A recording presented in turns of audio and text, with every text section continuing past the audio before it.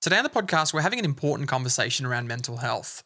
Given the nature of the topic, I thought it was important that I include this trigger warning for anyone that might want to avoid this topic of conversation right now, which includes discussion around anxiety, health, medication, and depression. My guest is one of New Zealand's most experienced and successful strategic facilitators, Alicia Mackay, and she is known for tackling the tricky stuff in life, work, and leadership. Here's the thing, when I invited Alicia to join me on the podcast, my intention was to talk about her great new book, You Don't Need an MBA. But as you'll quickly learn in this conversation, mental health doesn't discriminate, and it can affect people who we might feel have it all together, including Alicia and myself. Today, we talk through some of our own experiences around mental health.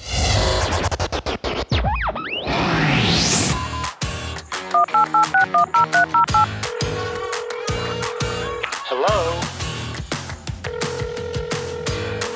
Hi. We'll do it live. Do it live! I'll write it and we'll do it live! 10, 9, 8, 7, 6, 5, 4, 3, 2, 1. Liftoff. Joining me on the podcast is Alicia Mackay, my good friend and corporate rebel, tackling all the tricky stuff in leadership. She's worked with some of New Zealand's most senior leaders in government, business, and community, injecting fresh perspective and sharp insight. She's recently released her second book called You Don't Need an MBA, Leadership Lessons That Cut Through the Crap. Alicia Mackay, welcome to Phone Calls with Clever People. Hi.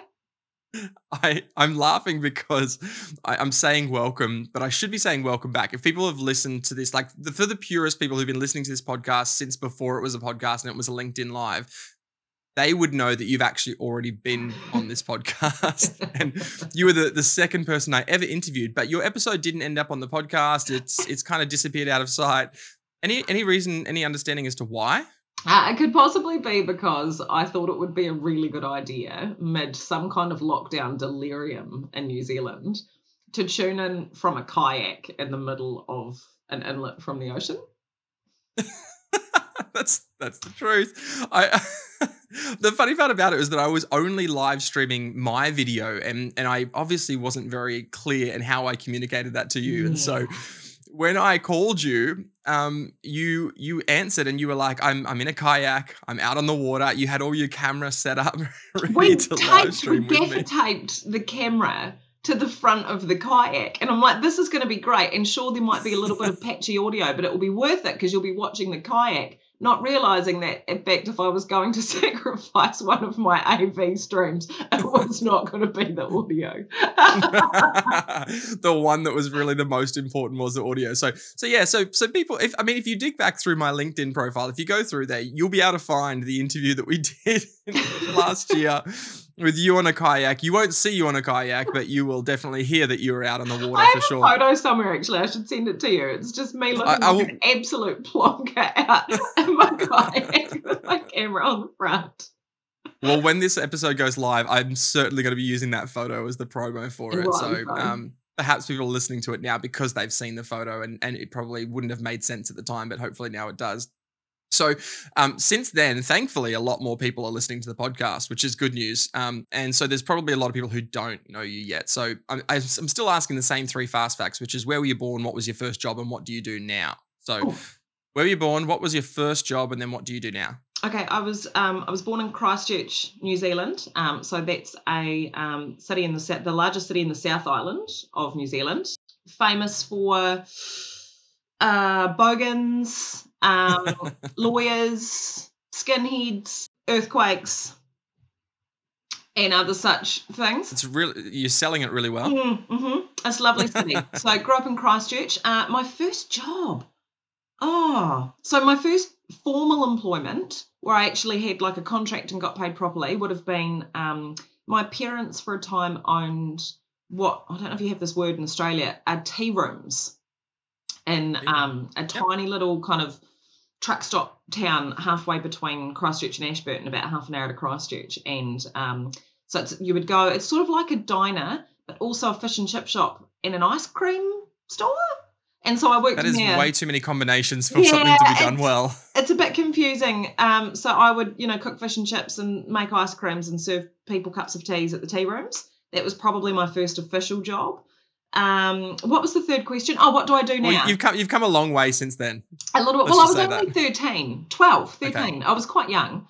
That's fair. But it's funny you say, because I've always been a bit hustly. And so prior to having that kind of employment, I was doing, leaflet drops and basically anything I could get my hands on, setting up little stalls outside the house. After that job, I held down multiple jobs when I was 14 at high school. I was at a fish and chip shop, a supermarket. I did house cleaning. Like, I've always been a bit... High performing? Yeah. And clearly nothing has changed? No.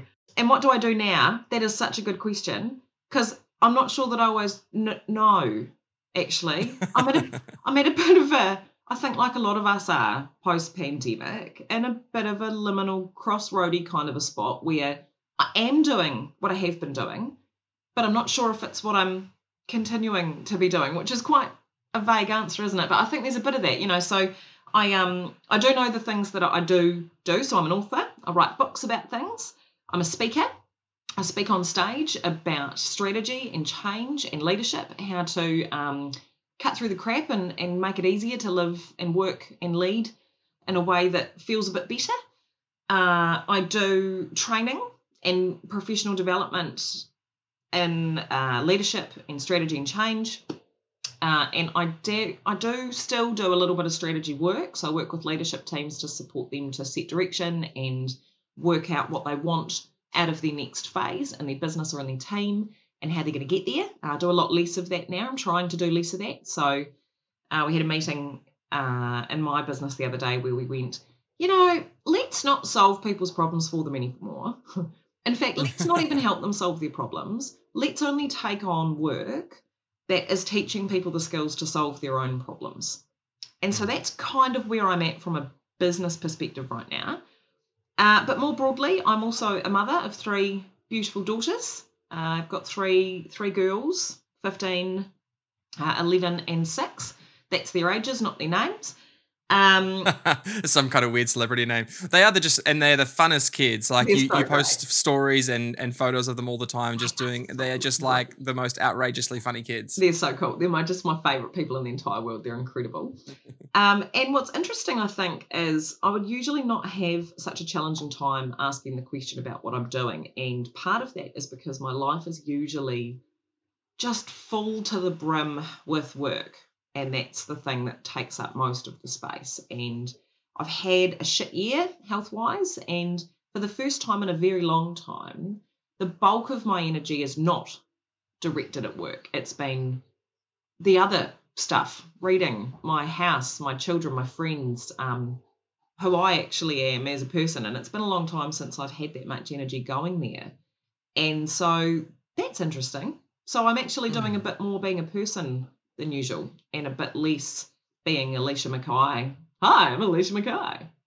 I do like your speaker voice. Thank you. It's such a fascinating space, because I think people who are listening, myself included, resonate with some of the challenges the last 12 months has brought in a general sense. But we've had a couple of conversations over the last 12 months and I've watched you kind of like on this bit of a journey of discovery in a lot of different ways. But since the age of 13, scooping ice cream and selling fish and chips and serving tea, you've been a high capacity, high performing person. Yeah. Do you want to talk about anything over the last 12 months? What are you learning? What are you noticing at the moment? Yeah, I think I read a book at the start of the pandemic.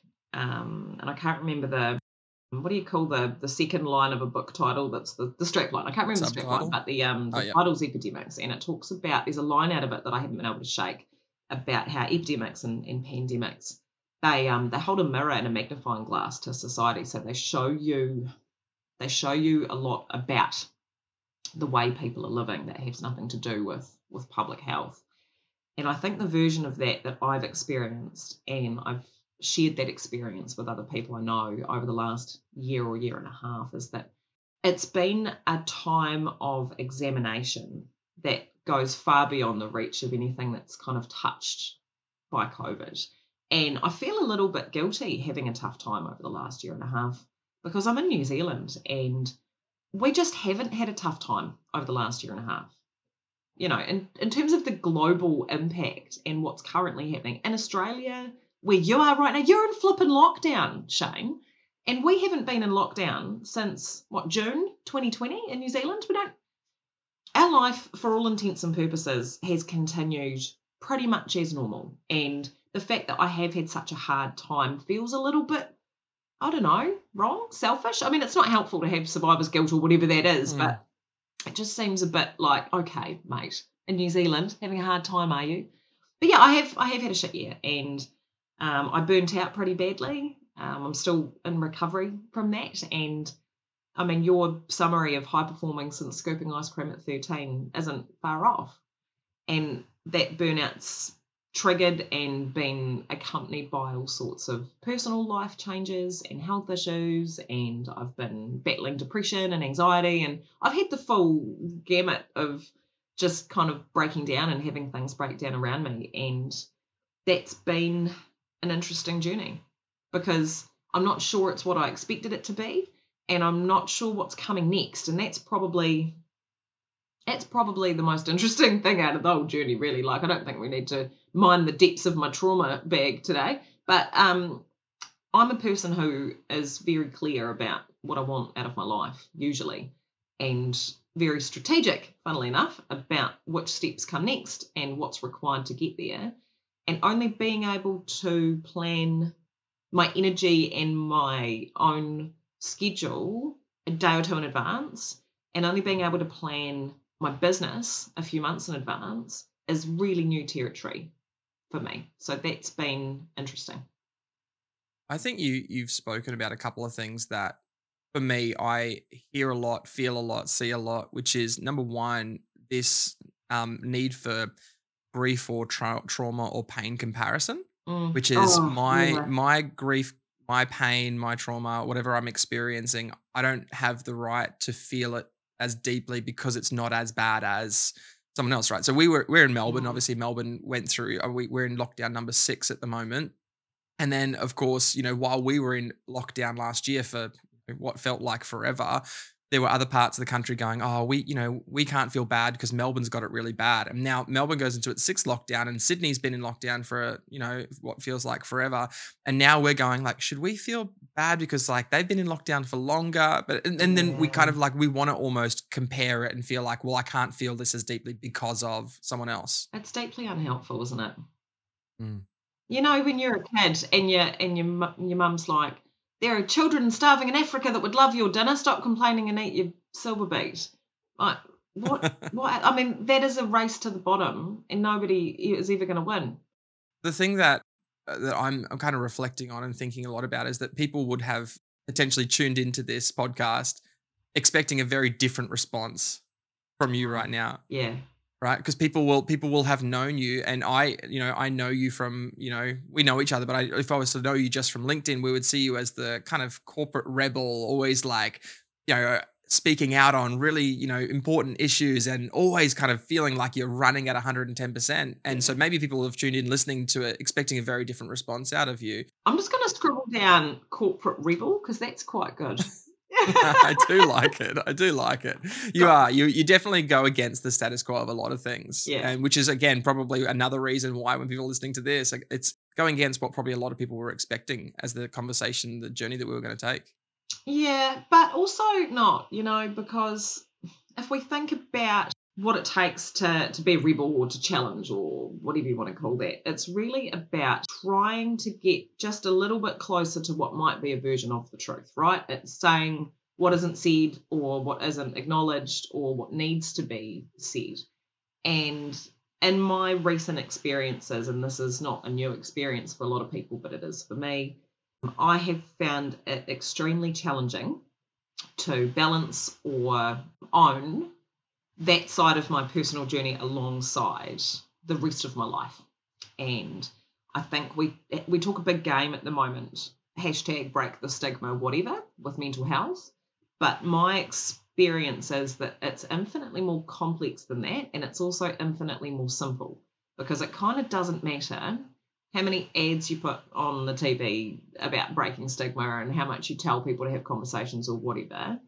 and this is getting back to my organisational nerd stuff, from a very basic system level perspective, it doesn't matter whether there's stigma if there's not resources and support, and we're not geared up to validate the mental aspects of our health with the same gravity as the physical aspects of our health. And I have been, this is not where I expected this podcast to go, but I have been aghast as somebody who can navigate the health system and has confidence speaking to health professionals and access to resources and can go privately, at how challenging it is to get any help and how woeful that help is. And and the people that most need that support are the most vulnerable and the least able and capable and resourced in terms of accessing it. And I'm bitterly disappointed. Well, I'm glad the conversation went this direction, because this is something, you and I, just as friends, have been chatting about this the last couple of months, even in my own journey. I'm pretty fortunate in the sense that when I did marketing as an undergraduate degree, but I did counselling as a postgraduate degree, which is just the most unusual place for me to go from marketing. It does sound a bit psyops, like a little bit manipulative, but I know that's not where you're at. Well, it was one of these ones. And the story of how I actually got into counselling was that in 2013, I was in hospital to get a CT scan, and I had this anaphylactic reaction to contrast dye. And as a result of that, I ended up in the ICU for the night, and I nearly died in hospital. And that, for me, that was a deeply traumatic experience. Didn't realize how much PTSD would come with that experience, because again, as another kind of high performer, just move forward, kind of do my own thing. Yeah. And I ended up going to see a doctor because I was having these consistent, almost what I know now as panic attacks, because I felt like I was reliving that experience. So I would feel like I'm having an anaphylactic reaction after I would touch something, eat something, but I was perfectly fine. And the doctor sent me to a counsellor, and it was really hard to get to see a counsellor. And when I got there, the experience was really poor. And I'm probably, we probably have this in common. We're both a bit like, I reckon I could do that better. Yeah. And so literally I had a counselling session in the morning. I called the university in the afternoon. I was enrolled the next week, and I studied my master's in counselling, and I did that for 2 years.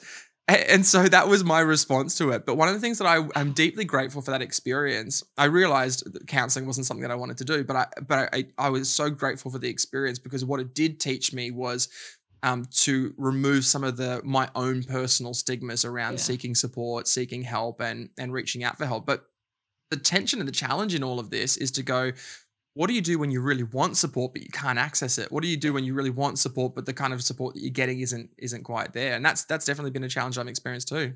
We've woefully under-resourced in terms of just boots on the ground, so we don't actually have the people to help the people. But then beyond that, we've tried to make these kind of cultural changes or social changes, but that's not supported by system and legislative changes. So we're not investing adequate resources in expanding our capacity to train clinical psychologists.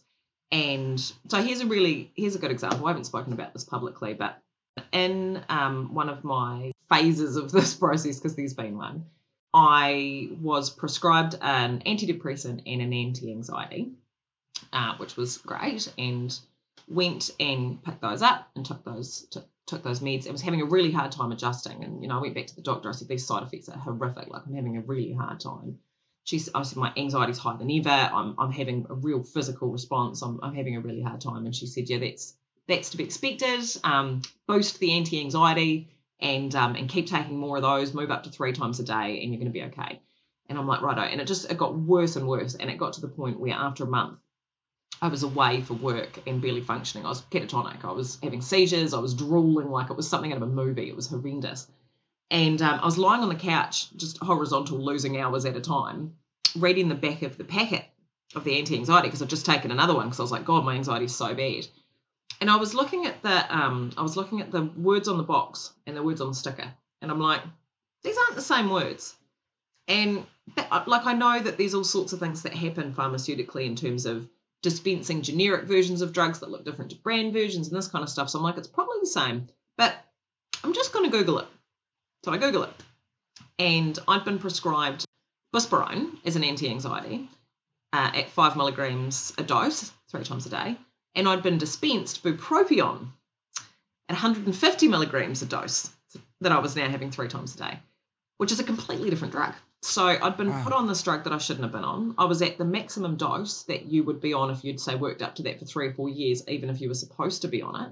And I was having a massive health crisis as a result. It really messed me up. And so now I've gone through the formal channels and that's all been resolved, I guess. Anyway, the point from that story is, okay, so I'd been the victim of medical error, and I'd really suffered as a result of that financially, physically, for a period of time. And my recourse for that has been minimal to none. So I'm really proud to live in a non-litigious society in New Zealand where we don't do tortious medical malpractice law. You can't go after a doctor for malpractice, and great, or a pharmacist in this case, which is great. And instead of that, we have a publicly funded state body that administers public health insurance for accidents and errors so that you've still got income protection. But my treatment, because it was related to mental health, which our insurance provider, our public insurance provider, ACC, doesn't cover at all. So shoulder injury, great. Knee injury, fine. Mental health, it's not really real though, is it? They don't cover it. Treatment injury isn't covered if it's a side effect of a medication, even if it's a medication you shouldn't be on. So I've got no recourse from the state. I've got no recourse from the professional who made the mistake. My own personal health insurance and income protection insurance, and I'm insured up to the bloody eyeballs, don't cover anything related to mental health, stress, anxiety, you name it. So I'm sitting here going, okay. So in theory, we're like in the stigma, but in practice, my health concerns are not seen as being as legitimate or as credible as if I'd gone mountain biking and fallen off and hurt my knee or, twisted my shoulder.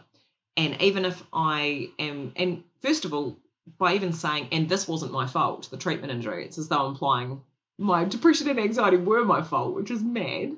But that isn't my fault. I still can't get any help for. And so I actually don't care how much money you pour into social marketing and talk about ending stigmas and put famous people on television or whatever. If you don't have available resources and support, and you don't have a policy setting that validates mental health as being a credible, legitimate health concern, then it's all a waste of time. And part of the conversation, this is why it's so helpful to be having the conversation, is because we're starting to see that this is not something that is, I don't know, like, and it's maybe an old, outdated way of thinking that, mental health challenges, anxiety is not just something that affects people who are, I don't know how to frame it in a way that's, let me say it in a really, what I would see as a really offensive way. It's just people who are not high performers. They've got low capacity. They're struggling with that, because I think that's the old way of thinking about mental health. Oh, like you're a loser, right? Or you're weak or something. You're weak, yeah. Those are the kind of old ways. And I think we know better now that this is something that affects people who we would perceive as the people who are high performing, high capability, clever people. And it doesn't discriminate of who struggles with some of these challenges, right? And also, even if it did, so even if it wasn't something that affected people who were deemed productive members of society, well, fuck that. Who cares? How inherently awful is that? How is that? That's like internalized capitalistic values of your means of production is your only value. Like, bleh, yuck. It is yuck. And one of the things, and this is why I'm loving this conversation, because I think it's a helpful conversation, is the more we talk about it, the more we realize how much it affects other people and the ways that it affects other people. Because we often, we get clear and we understand physical health, right? We understand the implications of physical health, but we still, because we're not talking about it as frequently and as openly, we don't understand the consequences of mental health. And I remember you shared a story a little while ago about you had a training session booked in, and you were like, well, I've got to go do that first, and then I'll go and sort out some of the mental health stuff. Do you remember sharing that story? I can't remember sharing the story, but it sounds exactly like me. Well, remember you said it was like, I think maybe your psychologist had said to you, if you were having... Yeah, right. So, yes, at the peak of my, I guess, for lack of a better word, utter breakdown, I reached a crisis point, and I had to cancel a bunch of work, and I had to send my kids away for 2 or 3 weeks, which I've never done in my life. Like, I've been a parent for 15, 16 years, and yeah, it was awful, and that it was a serious crisis point. And I was saying exactly that to my therapist. I said, look, absolutely, I'm going to have a breakdown and I'm going to do that, but I've just got a quick trip to Auckland first and a 2-day thing to deliver, and then I'll do it. And she was just aghast. And she said exactly that to me. She said, Alicia, you have to treat your health as though you've had a heart attack. Would you be getting on a plane to Auckland if you had a heart attack? I said, no. She said, would you be expected to cook dinner and do the washing and look after your children at the same capacity if you'd had a heart attack? I said, no. She said, well, you need to start behaving like you've had a heart attack because it's just as serious. And the idea that we can even begin to separate, I mean, we love separating, don't we? It's the scientific framework. It's let's just put everything in discrete little boxes that aren't connected. And the reality is that a person is just this, I don't know, like, first of all, we're just a walking bacteria sack, aren't we? Like, there's more bacteria on us than human cells. So we're this bacteria casing, and then that bacteria casing is driven by this kind of very complex and bizarre network of just hormones and chemicals, and you've got brain activity, and you've got body activity, and you've got gut activity, and it's all like hanging around, and you think you're this rational human being, and you're just not. So the idea that we can separate it out and be like, no, but this is a legitimate digestive concern, but this is a physiological response to stress, and this is emotional mental health. I mean, shut up. It's all just, there's Alicia Mackay medical degree for you.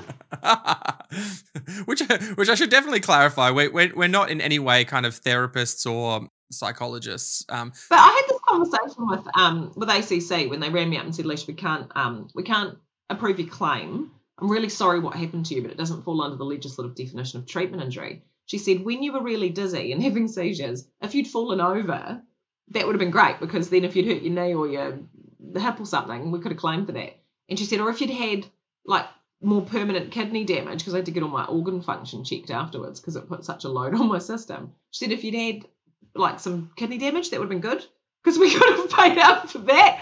She said, but pain doesn't count. Fatigue doesn't count. And I'm like, wow, that's what we've decided. Somebody somewhere has gone, when they've had to draw the boxes around what's legitimate as a health concern and what isn't, has gone, these ones, tick. These ones, no.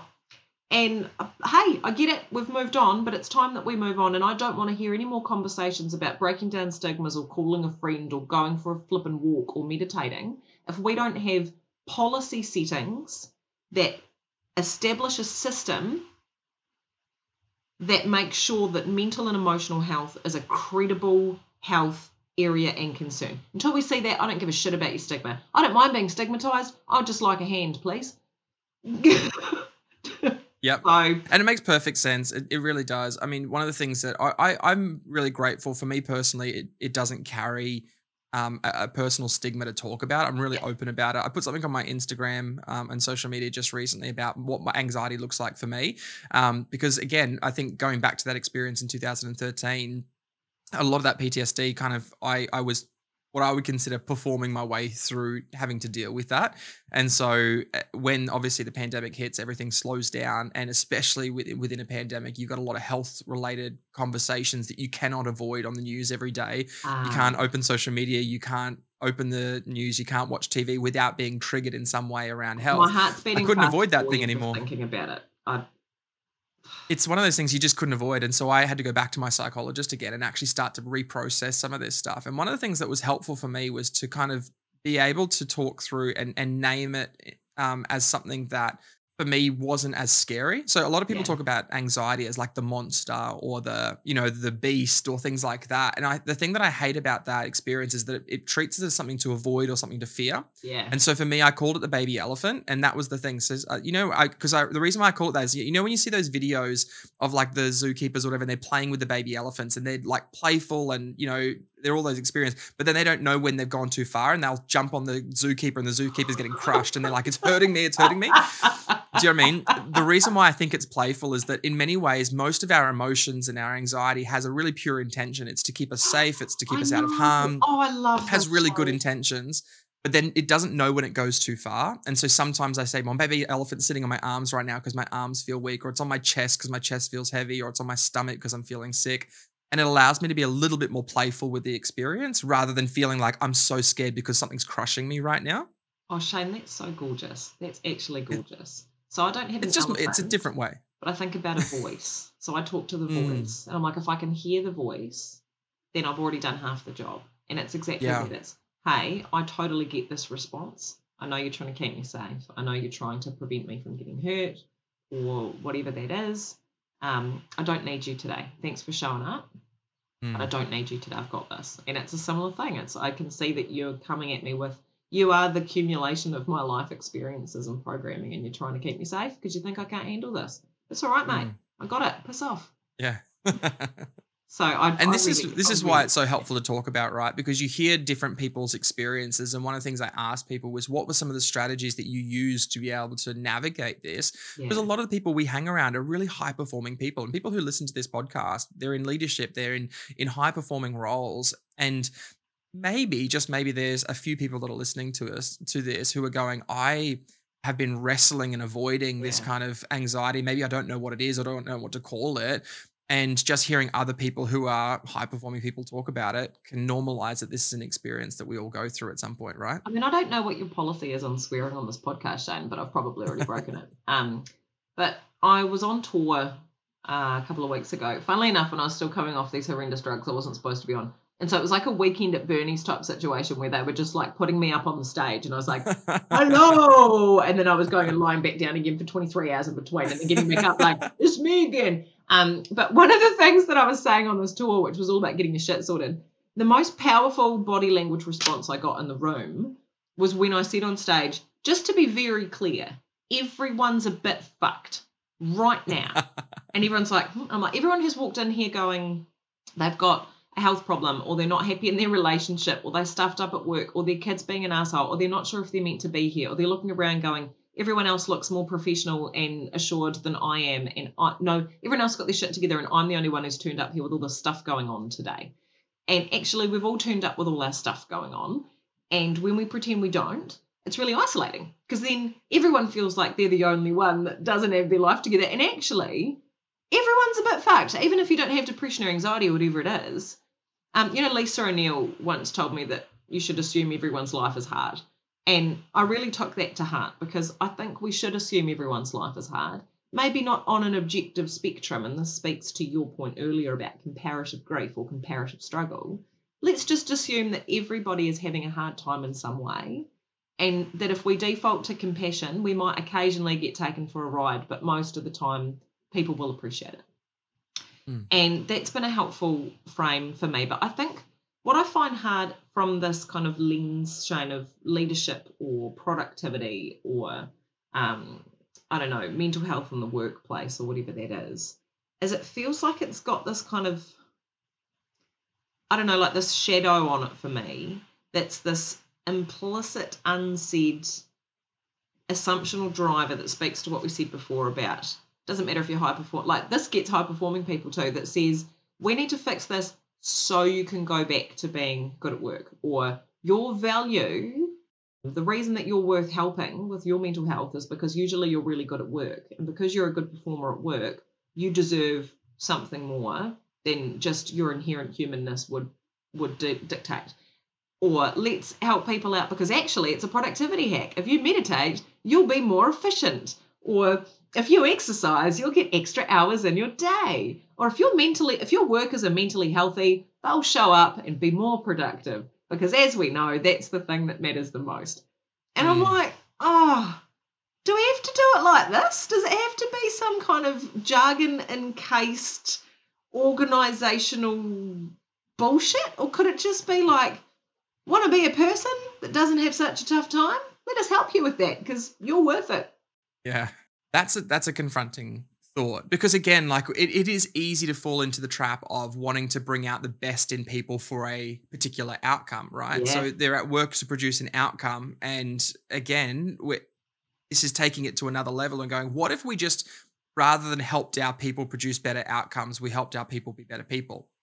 Yeah. What if, as a leader, my responsibility was not just to drive results or drive performance, but my role as a leader was to influence people to become better versions of themselves. And then maybe in the process of that, if that was our intention, then the best version of ourselves brings the best of ourselves to work.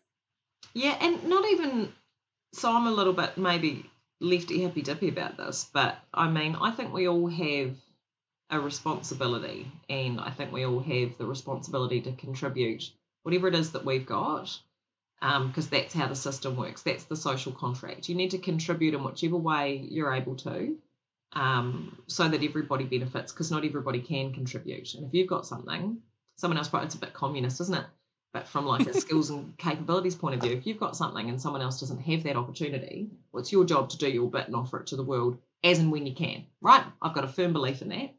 And I think if we're all operating from that standpoint, then places do run better, But what I battle with is the way that we've co-opted values and a sense of contribution and a social mindedness through this cold commercial lens at the moment, where we're told that purpose pays. And so I walked into Foot Locker the other day with my children, and they were looking for a pair of sneakers, and every sneaker brand had their own rainbow shoe so that you could show your support for the LGBTQI community through your shoes. I don't really think that Vans and Converse and everybody are really that upset about contributing to a lack of discrimination against gender and sex identity. I think they'd like to sell some shoes. And I feel a bit dirty and a bit grimy and a bit sold to at the prospect of my rainbow lanyard and my rainbow shoes. So I've gone a bit tangential, Shane, but I guess the point is that I think we all lose when we frame our desire to be better people and have a better world to live in, and this is a little bit Pollyanna, through a lens of productivity, profit, and efficiency. I think we all lose when we do that. And I've got a problem with the word leadership, which is ridiculous because I just wrote a book and it stays on It's a good book. Leadership Lessons That Cut Through the Crap. And I think we've taken that trendy kind of leadership thing and gone, we're all a leader, but we're actually just talking about managers. And actually leaders aren't managers. If you look throughout history, when we've studied leadership, we're looking at people that contribute, whether they're contributing to a new way of thinking, or they're contributing to a social cause, or they're contributing by running a country or leading an army, or, they're contributing something beyond their post in the world. Leadership is contribution, and that's available to everybody. That's about being a person and about contributing to the world you live in. So absolutely, we need better leaders, but we don't need better leaders because we need more efficiently run business units. We need better leaders because we need people to show up in their community and in their family and in their relationships and at work and in general, and just be less shit.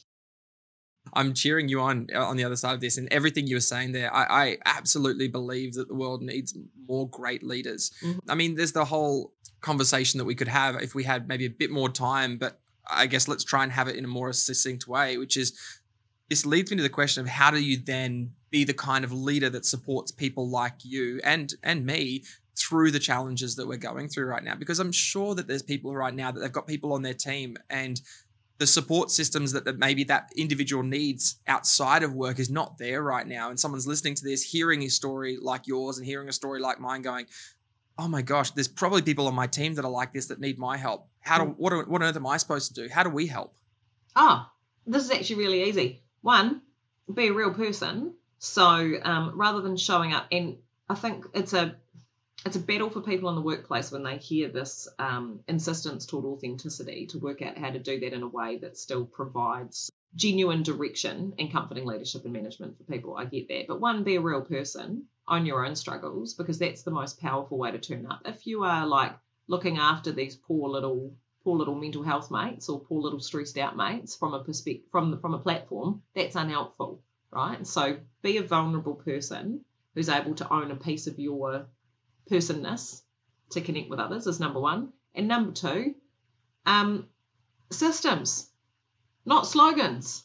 If you want to support people through mental health, don't put a poster on the wall. Don't run free meditation on a Friday. Create a system inside your workplace where calling in sad is just as credible and just as legitimate as calling in sick. It's really that simple. I love that. Calling in sad is just as legitimate as calling in sick. It's such a helpful conversation. And I know we're friends, but I really appreciate you sharing your story in a more open forum. Because I think the more people hear stories and they can see what it looks like for other people. And I'm sure there are people who are listening to this who follow you on LinkedIn who only know your LinkedIn. You're a bit of an open book there as well, to be honest. Well, I'm starting to be, Shane, because I'm realising that, first of all, you have to practice what you preach. So if I'm telling people to be real and connect with others on a real level, if they want to make a real difference in the work that they do, whatever space that works in, then I have to do that, right? Because that's how alignment works. But also I've kind of got nothing to fear, I guess, is what I'm starting to realise as I say older, but let's be clear, I'm still very young. I kind of don't have anything to fear. So if it's, and that's a real privilege, and coming back to my point before, that means I have a responsibility. So I can't get fired from my job because I'm my boss. And I get to pick and choose who I work with because I've been doing this for a decade and now enough people want to work with me that if I don't want to work with them, I don't have to. And so I've got this privilege that says I get to be both professionally credible and successful and be authentic and open about things that matter and things I find hard. If I don't use that privilege and contribute that for people that don't have the same privilege, because they don't, then I'm not doing my bit. So I think it's time for me to do my bit. And I don't usually speak this openly about it as I have with you, but I think I'm starting to, because that's something useful I can do.